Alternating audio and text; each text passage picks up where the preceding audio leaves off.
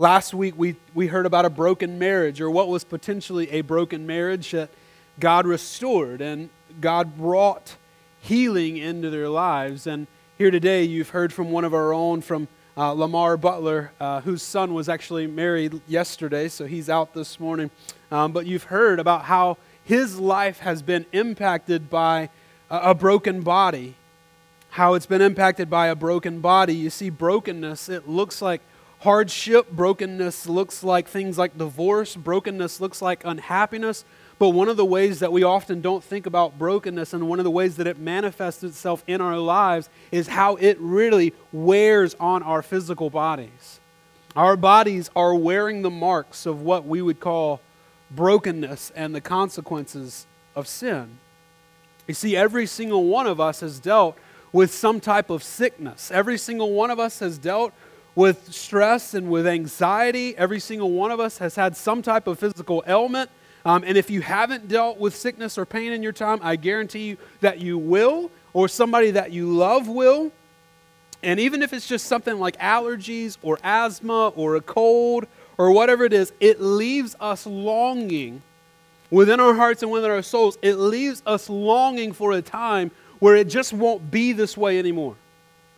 Like, it leaves us longing for just, please, I just can't imagine, I can't wait. I beg you, God, for a day when I don't have to deal with this anymore, or where he or she doesn't have to deal with this anymore. Some of us have dealt with this way more than others. Some of us are dealing with this on a daily, more regular basis, where it's just overwhelming. Something maybe we fought since birth. And my question for you this morning is how do we find restoration? Right? Like that's the name of the series, Restored. How in the world can you find restoration in something so dark as a broken body? How in the world can you find hope in what looks like a very hopeless situation? Now, this morning, what I'm not going to do is I'm not going to suggest that we just need to look on the bright side. I'm not going to suggest that we just kind of cover it up and act like everything is okay and that we don't really have to deal with this. I'm not going to suggest that we just pretend like everything's okay. But what I hope to do is kind of answer the question a little bit. Okay, is there any hope for a broken body? And to kind of answer these questions, we're going to go back to the very beginning. Over the last several weeks, we've been looking, where did all this start? It started in the very beginning. And I'm going to kind of assume that you know a little bit of this knowledge, but we're going to find this in all of Genesis. So Genesis chapter 3, if you've got your Bibles, you can kind of look there. I won't read any particular passage, but I am going to kind of gloss over this really, really quickly. I'm going to catch you up to speed a little bit. So Genesis 3, I'll just kind of summarize a few things that have happened.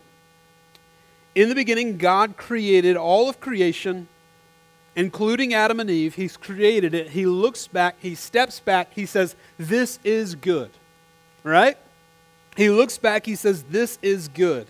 And he says that even about Adam and Eve. After he's created them, he looks at Adam and Eve and he says, they are good. Like, it's not how you and I would look at each other today and say, okay, this is good. I got stress. I got anxiety. I'm sick all the time. I wouldn't classify this as good, but in the very beginning, he creates it as good. God says, do not eat from the tree of knowledge of good and evil. What do? They do that exact thing. They eat from the tree. And if you would like to know more about that, you can see it last week. We spent an entire message on that. So they rebel against God. They eat from the tree as God deals out consequences. He deals out consequences for the man and for the woman. We covered that again last week. In Genesis 3:19, though, we're kind of dive into this a little bit. Genesis 3:19, God says something to them or does something that we often don't think about. In Genesis 3:19, and I'll actually read that. Genesis 3:19, you can kind of read along. That should be on the second or third page of your Bible. God says to them, by the sweat of your face you shall eat bread till you return to the ground, for out of it you were taken, for you are dust, and to dust you shall return. So God is kind of giving this mandate that man is going to die. That one of the consequences for their sin, for their rebellion, for your sin, for your rebellion, for my sin and my rebellion is death. Spiritual death and physical death. You know anybody that's ever lived forever? Me either. And that's what he says, Genesis 3:19. And then he also does something in 21. He says, and the Lord God made for Adam and for his wife garments of skins and clothed them. Remember, they had taken fig leaves and they had tried to cover themselves. And God says, no, I'm going to really clothe you. I'm going to clothe you with something that's even deeper here, with skins. And he clothes them, kind of symbolizing a picture of the good news that we often try to clothe ourselves with fig leaves, right? We try to find ourselves and joy and satisfaction in something else. God sets into motion a picture of the gospel here. He kind of sacrifices this animal and he clothes them with the skin of an animal, even shed blood. Just a picture of the gospel immediately in Genesis 3:22. Then the Lord God said, behold, the man has become like one of us in knowing good and evil. Now, lest he reach out his hand and take also from the tree of life and eat and live forever. Therefore the Lord God sent him out of the Garden of Eden to work the ground from which he was taken. He drove out the man and to the east of, and at the east of the Garden of Eden, he placed the cherubim and a flaming sword that turned every way to guard the tree and to guard the tree of life. So what God is doing here, we often don't think about this, is that God is protecting mankind from living in brokenness forever.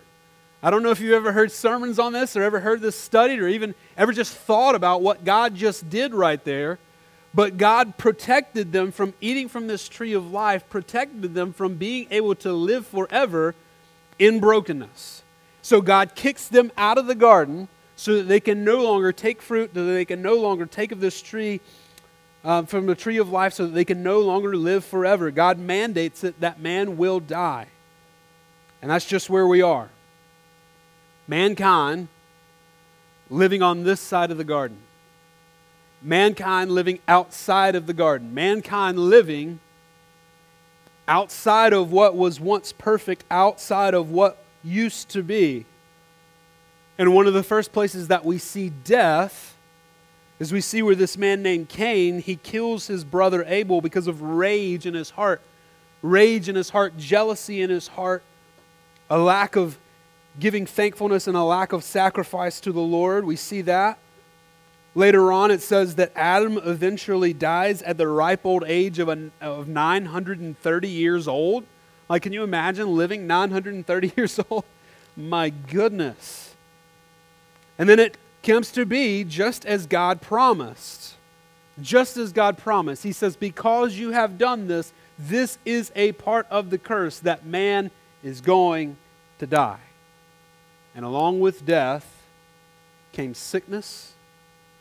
Along with death comes anxiety. Along with death comes depression. Along with death comes every single defect we see with the physical body. It started in Genesis chapter 3.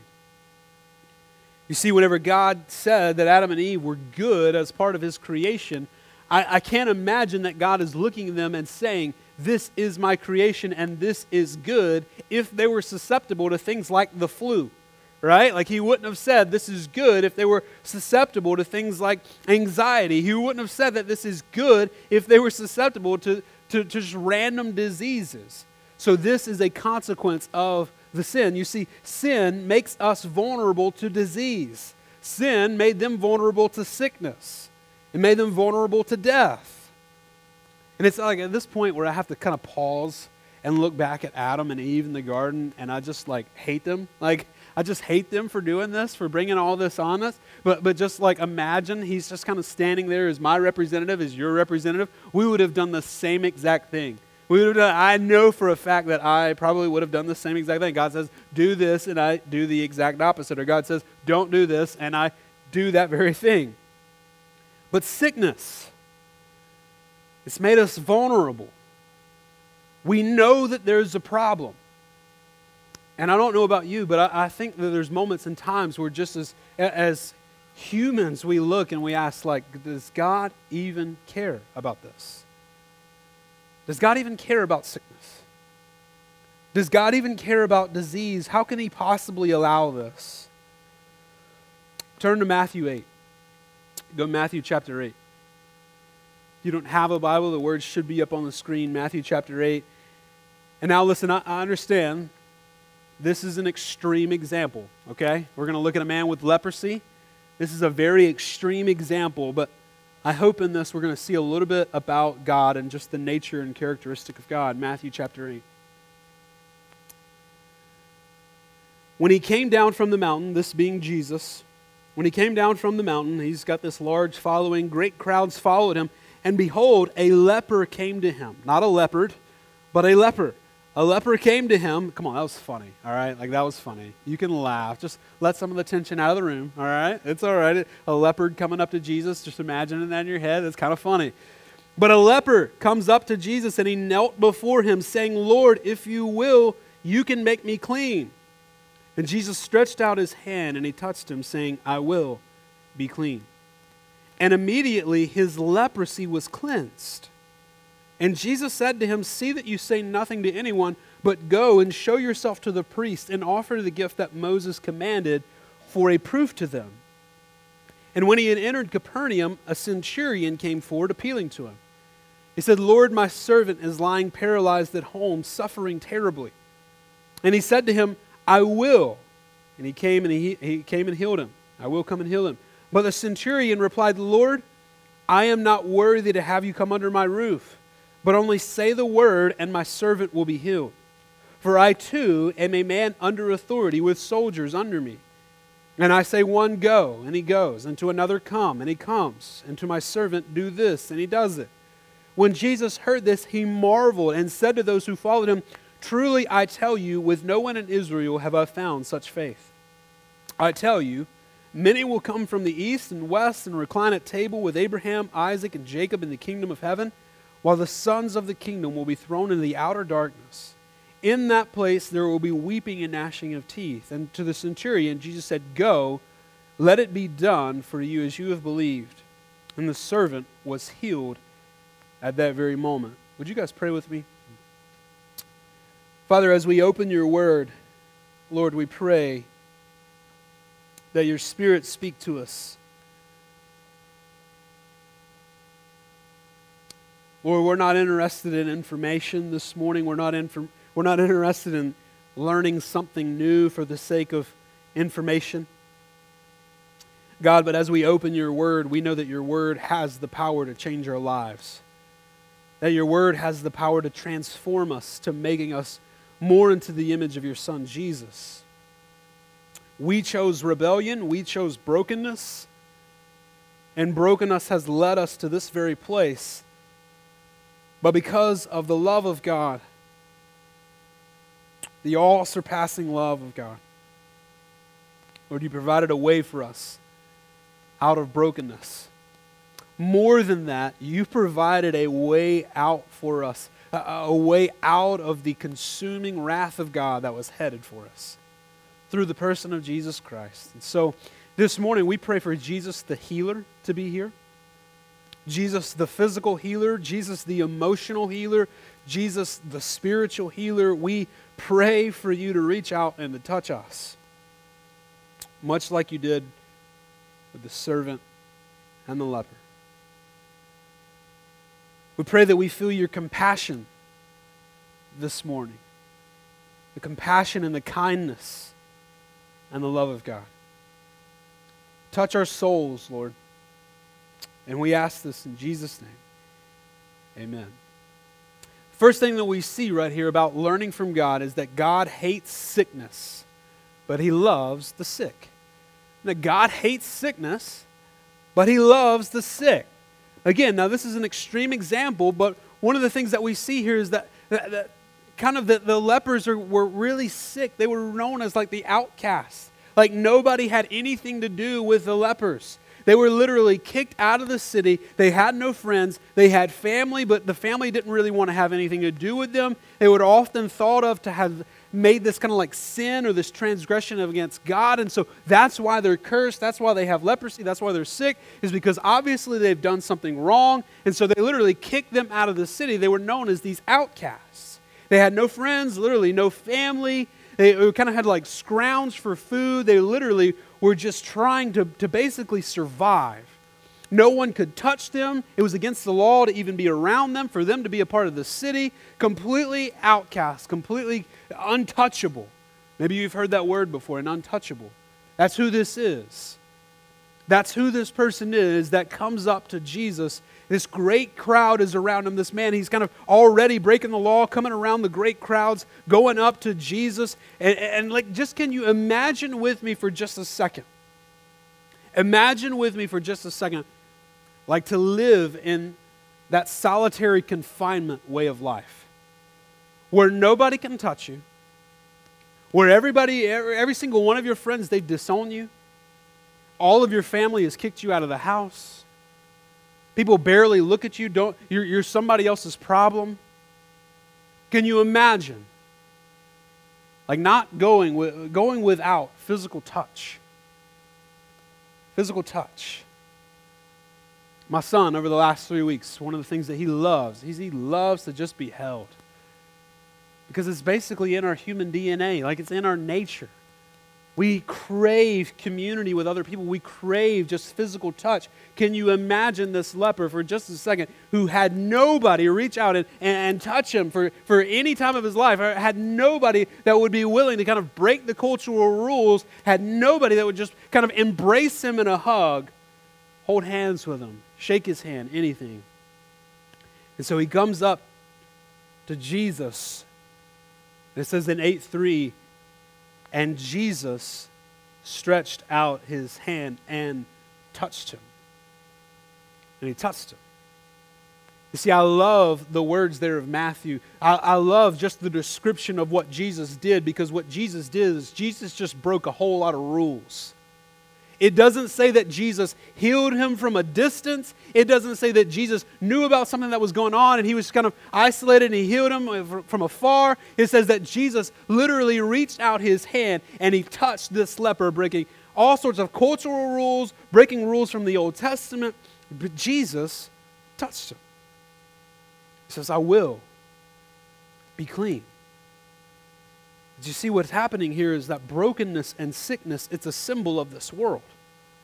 Brokenness and sickness is a symbol of this world. And that's why whenever Jesus comes as a representative of the kingdom, Jesus heals. There is no sickness in heaven. There is no anxiety in heaven. There is no depression in heaven. There is no leprosy in heaven. And so whenever Jesus comes down representing the kingdom of God, he can only do that in reaching out into brokenness to fix brokenness. And because whenever Jesus comes as a manifestation of the kingdom of God, he changes brokenness and turns it into restoration. He changes things. Sickness, death, they're representatives of what happened in the Garden of Eden. Sickness, brokenness, death, it's representative of the moment in time whenever you and I stood in the garden and we looked at God and we said, we don't want to do it your way, we'd rather have it our way. So what can Jesus do? Jesus looks at us as the rebels, as the ones that have crossed him, and showing compassion that you or I can't even understand, showing compassion that you or I have never put on display before. Jesus reaches out to us as the rebels and says, I will be healed. Just a beautiful picture here. Beautiful picture. Sickness and death is a reminder to our Creator of man's rebellion. It's a reminder of what could have been. Sickness and death. I imagine we see many times in Scripture where Jesus is kind of moved within his gut, just heavily burdened for his creation. I imagine that whenever Jesus sees this today, he's stirred. He's stirred within his heart, within his gut for his creation, men, women, and children made in his image and in his likeness. But you see, that still doesn't answer the question of how we find restoration. Still doesn't answer the question of how we find a little bit of hope. I hear you. Jesus cares for the sick. He hates, or God and Jesus, they hate sickness, but they love the sick. That's great. But how do I find hope? What's my silver lining this morning? How can God use this at all? You see, that's not the only thing that we see from Scripture. You see, we see that God hates sickness, but He loves the sick. We also see that God allows sickness, but God redeems the sickness. That God redeems the sick. What are you talking about? What in the world are you talking about? How can God, you're talking about like healing, like, miraculous healing, sometimes where I've heard where God will break through in these crazy miracles. He'll heal people of cancer. He'll change the situation, change the diagnosis. What in the world are you talking about? How can we find restoration in this situation? Let me just say this. I mean this. We want to leave sickness and vulnerability behind. How many of you want to be sick? Nobody. Not me, not you. How many of you want a loved one to be dealing with something that you have absolutely no control? None of us want that. We want to disguise our weakness. We want no one to see it. We just want to be well. But here's the thing. In our weaknesses, it is perfectly in our weaknesses and in our moments of vulnerability that we are made more like Christ. That we are made more like Christ. Go Romans 8. I got a lot of unpacking to do. I see the look in your eye. You're like, dude, you're crazy. Go Romans 8. We're gonna unpack this and kind of draw some things out of Scripture this morning. Romans 8, if you've got that, hopefully you do.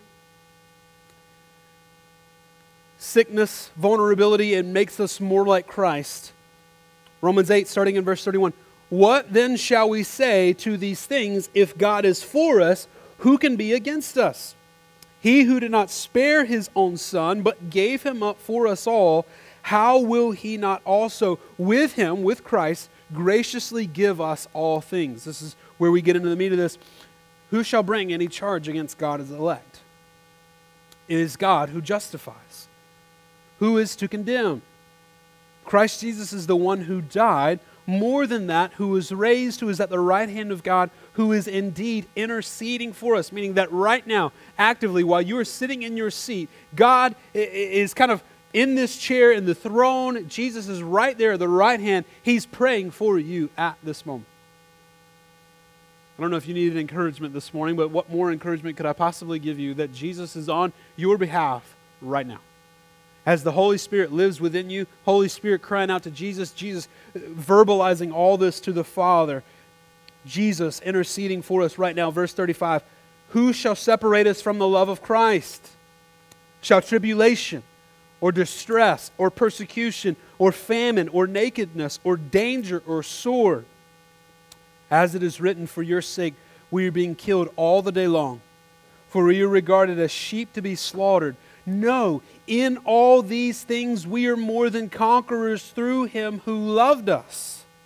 For I am sure that neither death, nor life, nor angels, nor rulers, nor things present, nor things to come, nor powers, nor height, nor depth, nor anything else in all of creation. You can put in whatever type of sickness you have, put it in right there. Can it separate us from the love of God? No. And he goes on to say right there, he says, nor height, nor depth, nor anything else in all of creation, who will be able to separate us from the love of Christ? Did you notice those verses right there, those words, that we are more than conquerors through Him who loved us? I don't know how many of you ever study battles. I don't know how many of you study history, study wars and different things like that.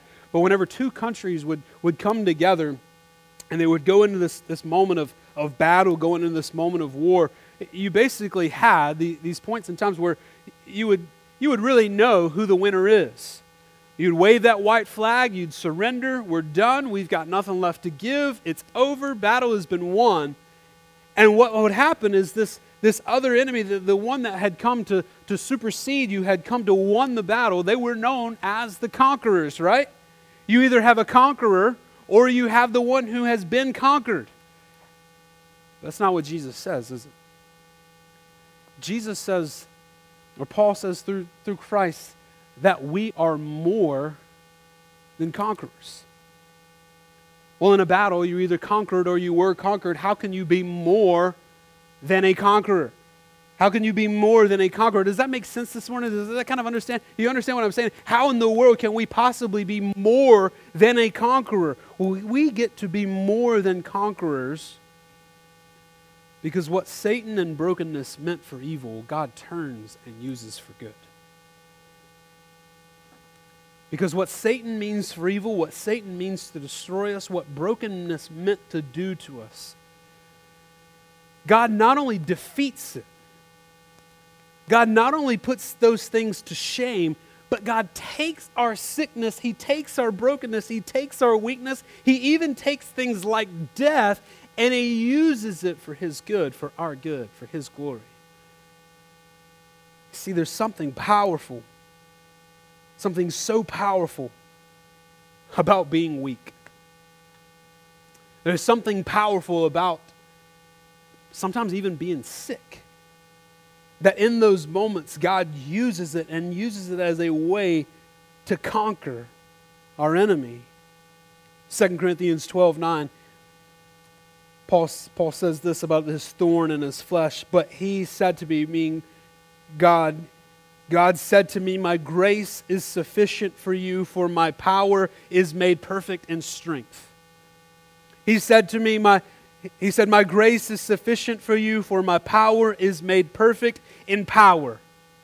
He said, my grace is sufficient for you, for my power is made perfect in never showing any vulnerability whatsoever. That's not what he says. He says, my grace is sufficient for you, for my power is made perfect in weakness. In weakness. So when we're weak, when we're vulnerable, whenever we're sick, the power of God shines through us. The power of the cross shines through our moments of vulnerability. For the sake, then, of Christ, I am content with weakness, with insults, with hardships, with persecution, with calamities. For when I am weak, then I am strong. You see, the kingdom that we live in is different from anything that we know about this world. You see, the world says that power is for those that are healthy, that power is for those who are never sick, that power is for those who are never vulnerable. But Jesus says, because of the cross, Jesus says, because of my power that shines through, because of my grace that shines through, it's weakness where you are made strong. It's in being weak. It's in being sick. So if you're sick this morning, or you love someone and they're sick or they're vulnerable, I need you to know two things this morning. I need you to know that God loves you. I can't think of anything more basic than that, but God loves you. And some of you need to hear that this morning. That God loves you. This is not one of those sermons where I tell you a bunch of stuff that you need to go and do. This is one of those sermons where I just need you to listen and just be. Just be. And allow God to love you this morning. Allow God to love on the ones you care about. You see, there's coming a day where God is going to crush Satan because he's led us to this. There's coming a day where God is going to stop all of this. If you're going through this, if you're kind of in one of these situations where you're living and it's a living hell, or you're watching someone who's enduring a living hell, I need you to understand this. I need you to know that God has not abandoned you. He's there. And He hates it. He's grieving at this, that He cares about you. And He has not forgotten you. But also this, that if you're going through something like this, listen, that He loves you, but He's placed people around you that love you too. That you need the church. You need. You may not want it. You may not want to have anything to do with other men, women, and children in your life. As a matter of fact, you want to repel that. You want to get away as far as you can from people. But I'm here to tell you today that you need the church. You need community. You need people in your life because you're going to want to quit. And if you don't have people, you will quit. If you don't have people in your life who spur you to keep on going, who remind you of the Scriptures, even in those times where you don't want to hear the Scriptures, you don't want to be reminded of the gospel, you don't want to be reminded of Jesus, even those things, listen, I understand that, and that's exactly why you need other believers in your life. So God loves you this morning. God has compassion for you this morning. And the second thing is this, that God can redeem your story. That God can redeem your story, that He can bring restoration. God can redeem it, He can fix it, because sickness and vulnerability, listen, it allows us to be more like Christ. Who do you think is more like Jesus? Those that have been healthy all their life and have power, or those that have been sick and vulnerable? Who's more like Christ? Because last time I checked, Christ came to the point of most vulnerability, naked and hanging on a cross in front of all of His friends and in front of all of His family. Hebrews 13:12 says this, "So Jesus also suffered outside the gate." Jesus became like a leper. Jesus became like an outcast. He suffered outside the gate as an untouchable in order to sanctify the people through His own blood. Therefore, let us go to Him outside the camp and bear the reproach He endured. For we have no lasting city, but we seek the city that is to come. You see, Jesus endured brokenness in a broken body type of way. Jesus knows what it's like to have His body crushed. Jesus knows what it's like to be vulnerable. Jesus knows what it's like to go through what you're going through. Let me say that again. Jesus knows what it is like because He became vulnerable in that moment on the cross. And whenever we're sick, whenever we're vulnerable, whenever we're weak, we are more like Christ. We're more like Jesus. I think about my aunt. Vicky was her name. Vicky, my aunt, about 10, 11 years old, she was diagnosed with a brain tumor. And back in the 70s, it's totally different procedures nowadays. But she was diagnosed with this brain tumor. She went in, she had the tumor removed, and I'm telling you that from the age of 11 or 12, her life was never the same, ever again. And she lived to be about 40 years old.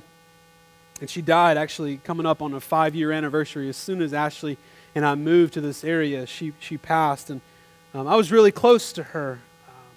She lived, obviously, with my grandparents to the day that she died. She could not live on her own, couldn't drive a car, couldn't hold a job. She lived next door to us with my grandparents, so I was able to see her many times a week. And I just remember going to my grandparents' house all the time, and just you could hear her just sick and dealing with this and in pain oftentimes, and she'd kind of be off in another room. And I just remember being as a kid, it was so scary.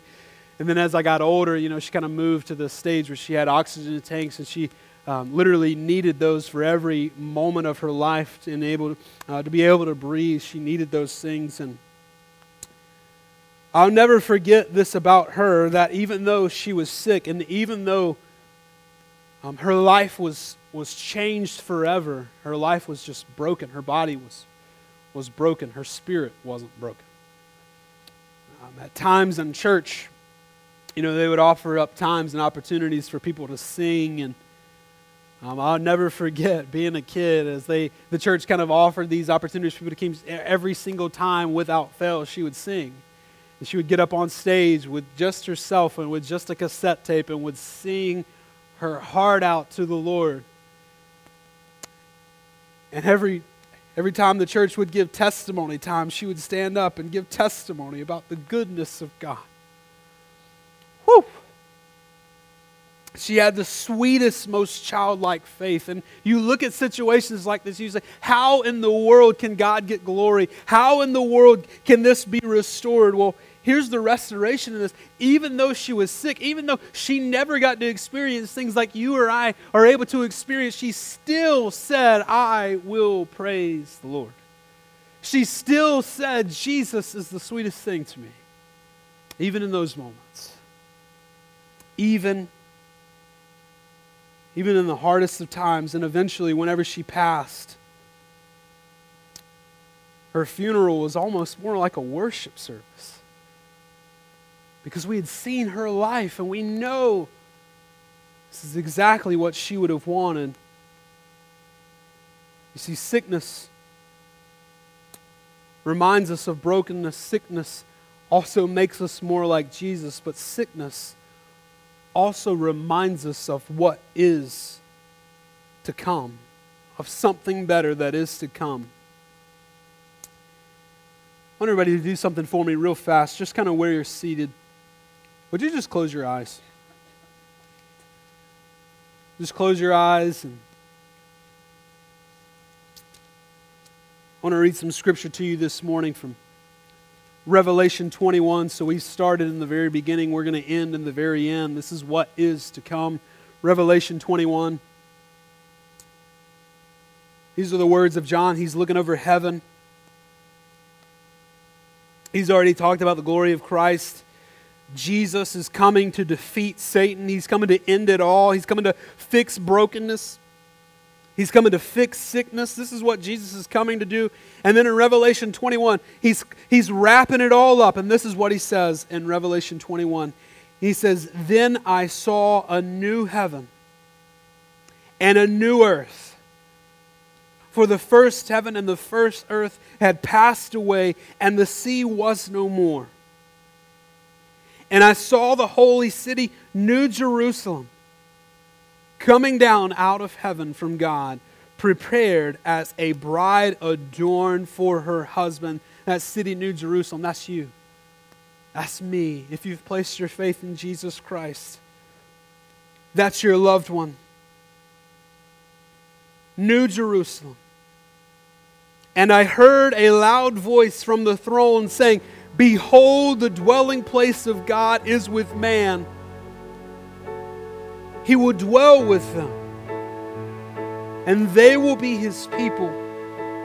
And God Himself will be with them as their God.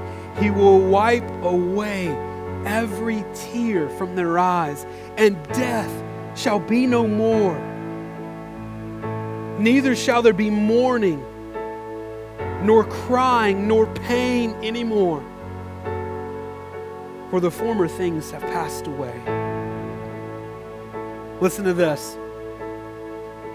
And He who was seated on the throne said, Behold, I am making all things new. Our bodies will be new. Our stories will be new. I am making all things new.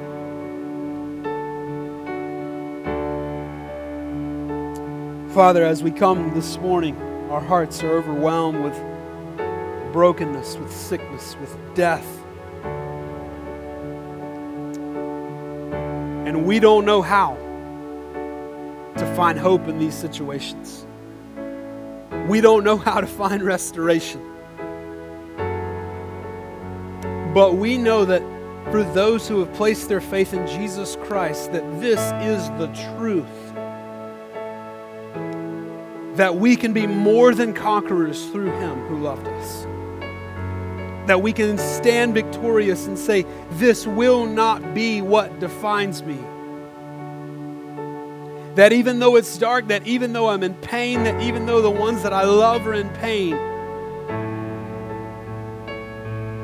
we're conquerors. And that we'll use it for the glory of God and for our good, because in our moments of weakness, we are just like you.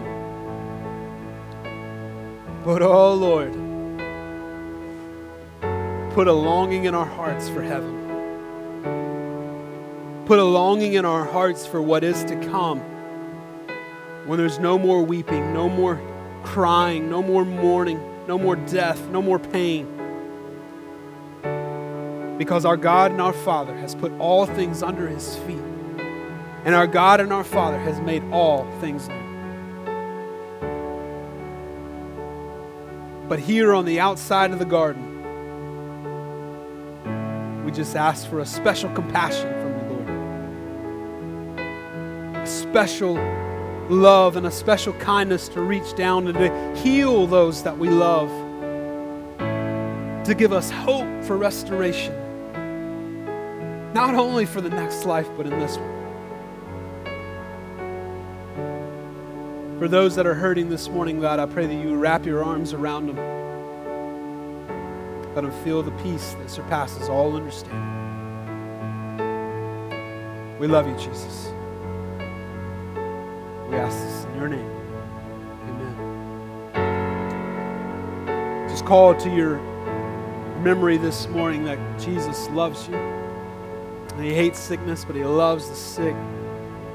Jesus allows sickness, but He brings redemption.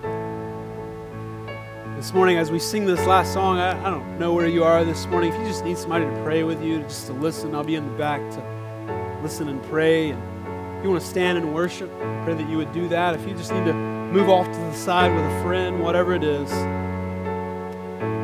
just want to be sensitive to whatever God's doing this morning.